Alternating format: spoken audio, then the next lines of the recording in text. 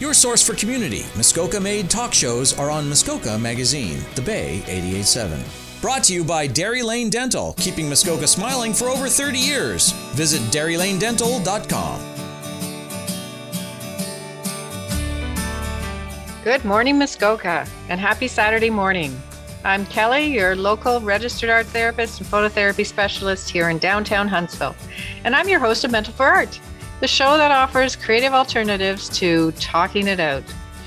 As you know, you should know by this point that this show is about you and your daily concerns, and I'm just here on the other side of this mic to support you with those concerns, using a variety of art-based and photo-based activities, a little something from me to you to help you see when you're stuck, where you're stuck, help you change your focus, and perhaps help you view your world just a little bit differently. So let's get right into this week's episode and topic of conversation, which is a continuation of last month's episode and the month prior to that, both of which focused on the drama triangle, which was created by psychiatrist Dr. Stephen Karpman, more specifically on the roles of the victim and the persecutor. And this week, or this month's episode, on the rescuer.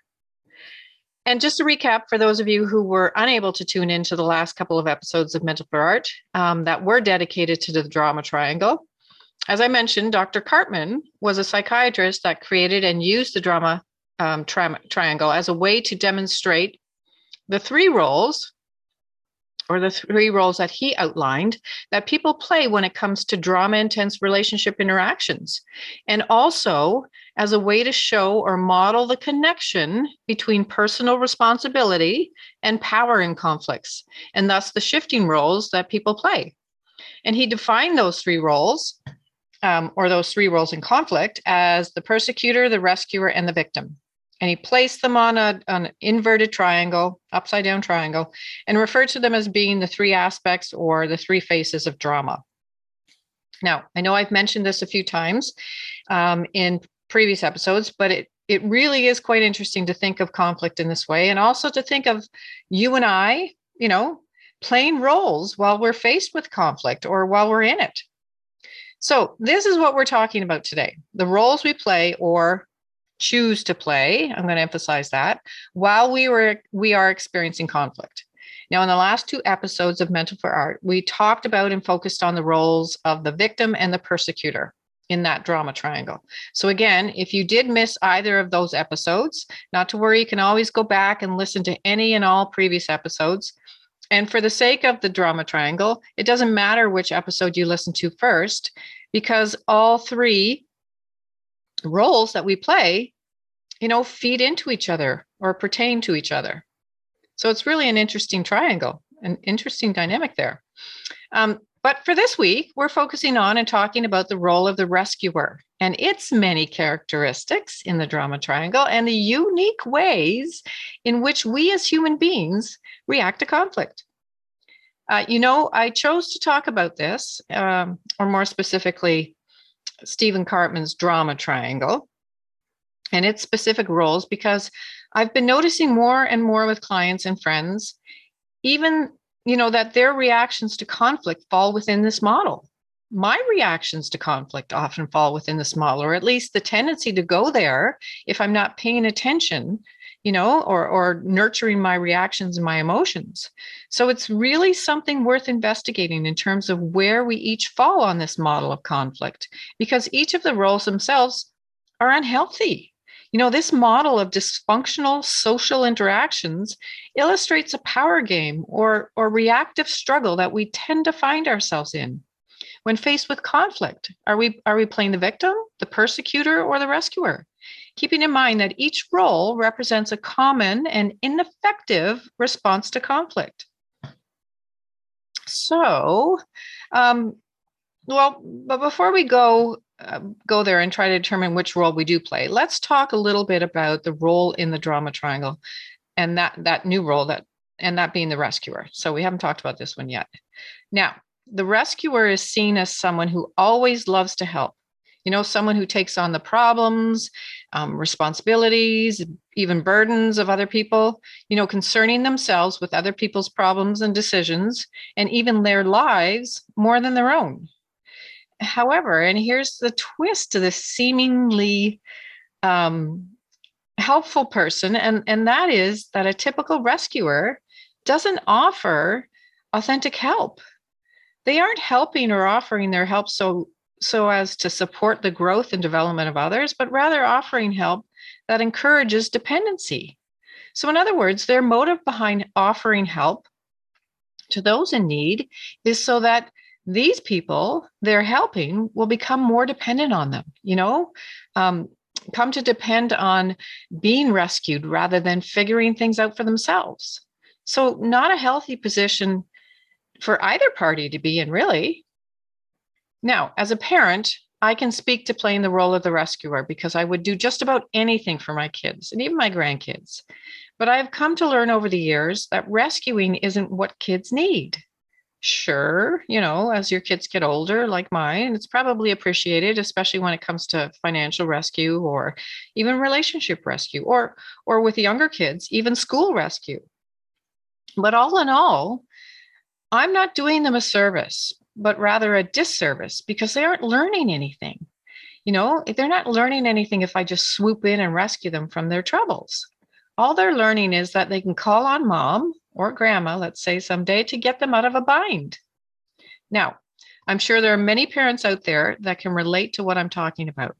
And this is not in any way to say that as a parent, we shouldn't be there to support our kids when they're going through difficult things or conflicts. We absolutely should be there if they need our help. That's what we're there for, right? But we have to be aware of the kind of support and help we're offering. Making sure that we're not just doing so that our kids continue to rely on us or depend on us. Sometimes this happens when our kids start having a life of their own, or living on their own. And we miss them. We miss them needing us.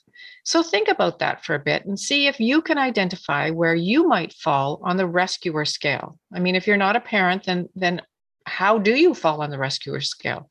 We all do. I'm just going to say that. So I'm going to leave you here so we can take a wee break so that you can absorb and reflect on what we've been talking about, as usual. And, perhaps see if you can relate to what I've been discussing, or perhaps even recall a time or times when you may have played the role of the rescuer and found yourself liking the dependency of others.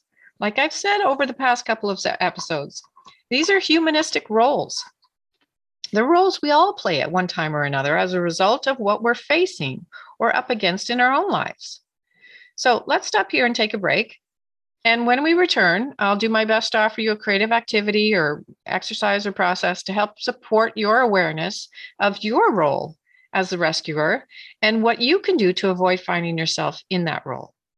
So go grab a glass of water or a cup of coffee or a tea, use a powder room or whatever you need to do, and give some thought to your role of rescuer and what might be underneath that need to need other people.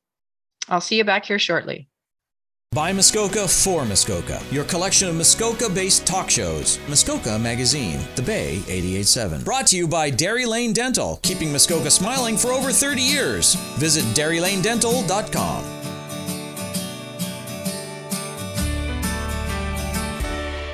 Welcome back to Mental for Art. I'm Kelly, your host and local registered art therapist and phototherapy specialist.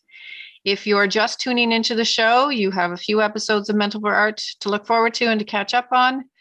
Otherwise, welcome back.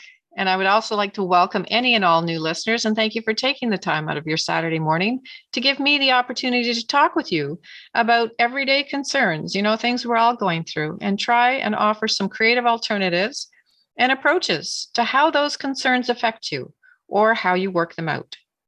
So again, if you're just tuning in, today we are focusing on the role of the rescuer in the Karpman drama triangle.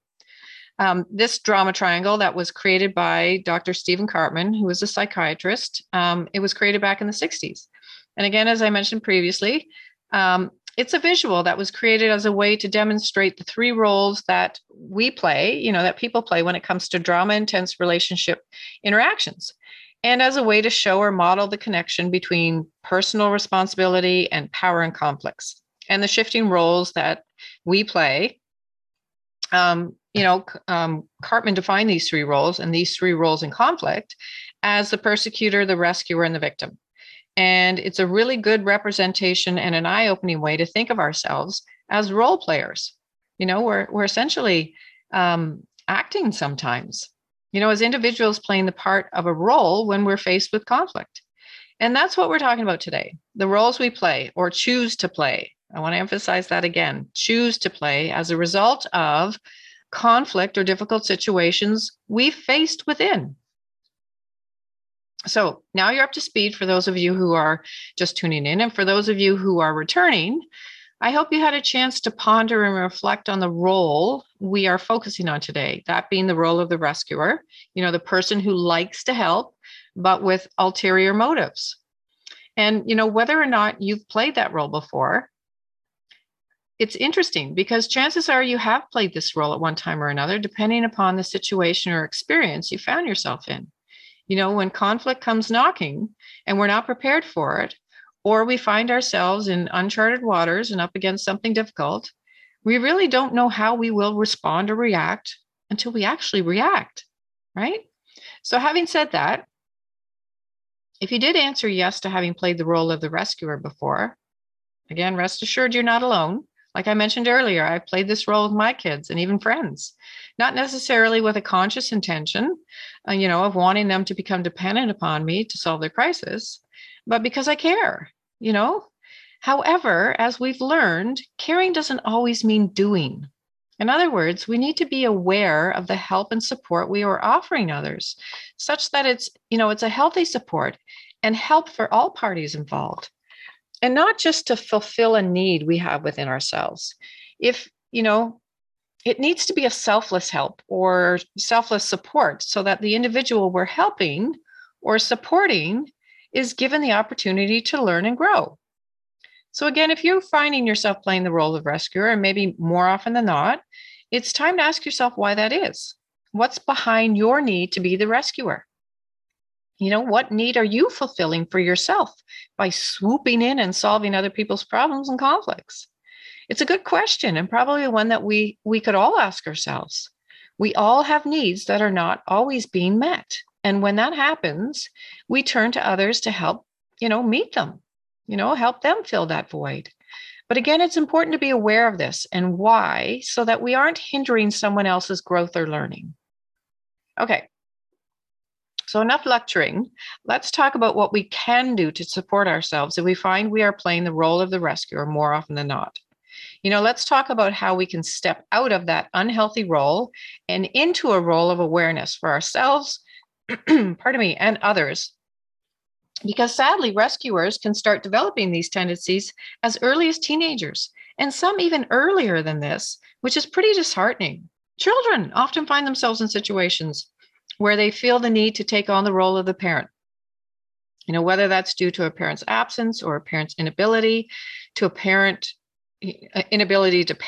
for whatever reason, perhaps, as a result of an illness or an addiction, whatever the reason might be, a child that's put in a grown-up situation will take on that role and become the decision maker. And over time, along with building the skills of rescuing others, the child subconsciously learns that rescuing others is a great way to feel connected, and maybe the only way to feel connected to a parent or whomever it might be that they're rescuing. As this child grows up, it learns that the only way to connect with others is to rescue them, not what we want our children to think or feel, right? We don't want to teach them that. So here's what I'm suggesting for today's creative, for those of you who find yourself playing the role of the rescuer and wanting to change that. Keeping in mind that taking yourself out of the role of rescuer doesn't mean sitting back and watching other people struggle and doing nothing. It means offering genuine support. And listen carefully to this part: genuine support that helps others help themselves. And trust me when I say that I'm making the assumption that others will fail or fall, right? Like we make that assumption that if we're not there to help somebody, they're going to fall or fail. if we don't help them, is more often than not just that. It's an assumption. If we don't give other people the chance to figure out what to do for themselves, they will never have the opportunity to prove themselves and prove to themselves that they can do their own rescuing and get through more difficulties than they thought possible. So, what I would like you to do first and foremost is acknowledge that you are a rescuer and that this is a problem. Acknowledging and awareness is key. Next, I want you to acknowledge that you are a kind person who loves to help, but one who just hasn't learned the boundaries around healthy help. And here's where we get creative. What I'd like you to do is draw on a large piece of paper a body outline. So essentially, the outline of a human body with the inside left empty. So a hollow body, if you will. And if you happen to have a roll of paper, even a roll of wrapping paper, because the one side is usually blank, you can take this activity to the next level, and you can have someone trace your body outline on the roll of paper to use for this activity. Once you have your body outline drawn, I would like for you to get another piece of paper, and on it, write down as many instances as you can remember where you played the role of rescuer, taking into consideration all the characteristics that we've been talking about that pertain to the role of the rescuer. So, someone who rescues to fill a void or a need within themselves, right? Like the need for others to be dependent upon you, or the need to feel important, or even the need to be needed. Pardon me. So, write down all those instances of your rescuing down on that piece of paper. And if you're in doubt of whether it was an act of selfless rescuing, then write it down anyway.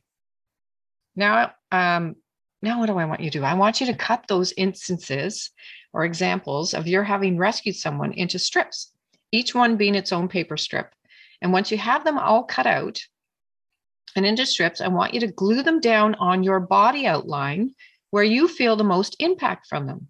So in other words, if you rescued your child from financial woe, let's say, where would you feel that the most in or on your body?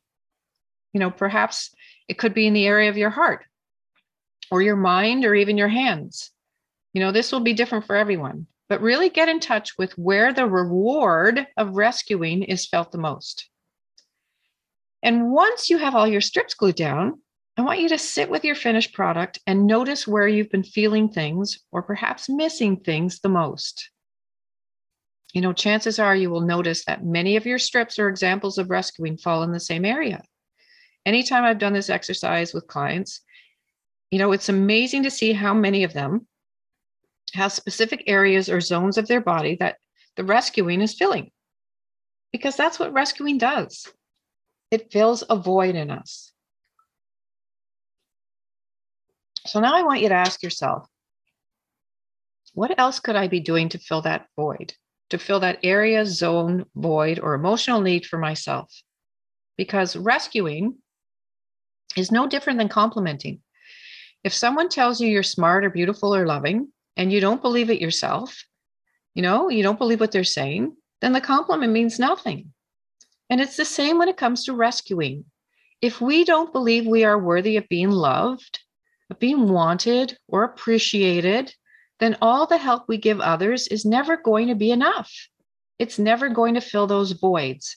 And you're just going to keep, you're going to keep being the rescuer. You're going to be in that role, stuck in it. So just like the compliment, the helpful deed will mean nothing. And we'll just keep rescuing with the hope that someday that void or voids will be filled. The only problem is we're the only ones who can fill those voids by believing we are worthy from the inside out, not the outside in. And that, my friends, is a creative start to stepping out of the role of the rescuer and into one of awareness. This activity will definitely make you aware of where your voids are, right? And then figuring out how to fill those yourself. You have to believe in yourself. You have to love yourself. You have to know that you are valued, that you're worthy. So that brings us to the end of this month's episode of Mental for Art. I'm really excited about the next episode. I'm drumming up some good ideas and looking over some of your emails. So I hope I was able to shine some light on why we choose to play the role of rescuer. And, all the roles, the victim, the persecutor, and the rescuer, and how to identify where that need comes from, because it comes from somewhere within. So thank you. Thank you for joining me and taking the time out of your Saturday morning to make my Saturday morning amazing. I look forward to meeting you back here again next month when I will address another common concern. Pardon me. Hopefully I won't be coughing and having this tickle. But I'm looking forward to addressing another common concern. So keep your emails coming because I love reading them and brainstorming some of those creative ideas that will hopefully support you with those common concerns. So please be sure to send those emails and letters to Kelly. It should say tickle, but it's not going to. Kelly at pictureyourselfwell.com using the subject line Mental for Art. And until then, this is Kelly, your host of Mental for Art, wishing you all positive growth and healing. Have a wonderful month, everyone. And remember that the best way to put a little happiness in your day is to color someone else's. So keep coloring it forward, and I'll see you soon.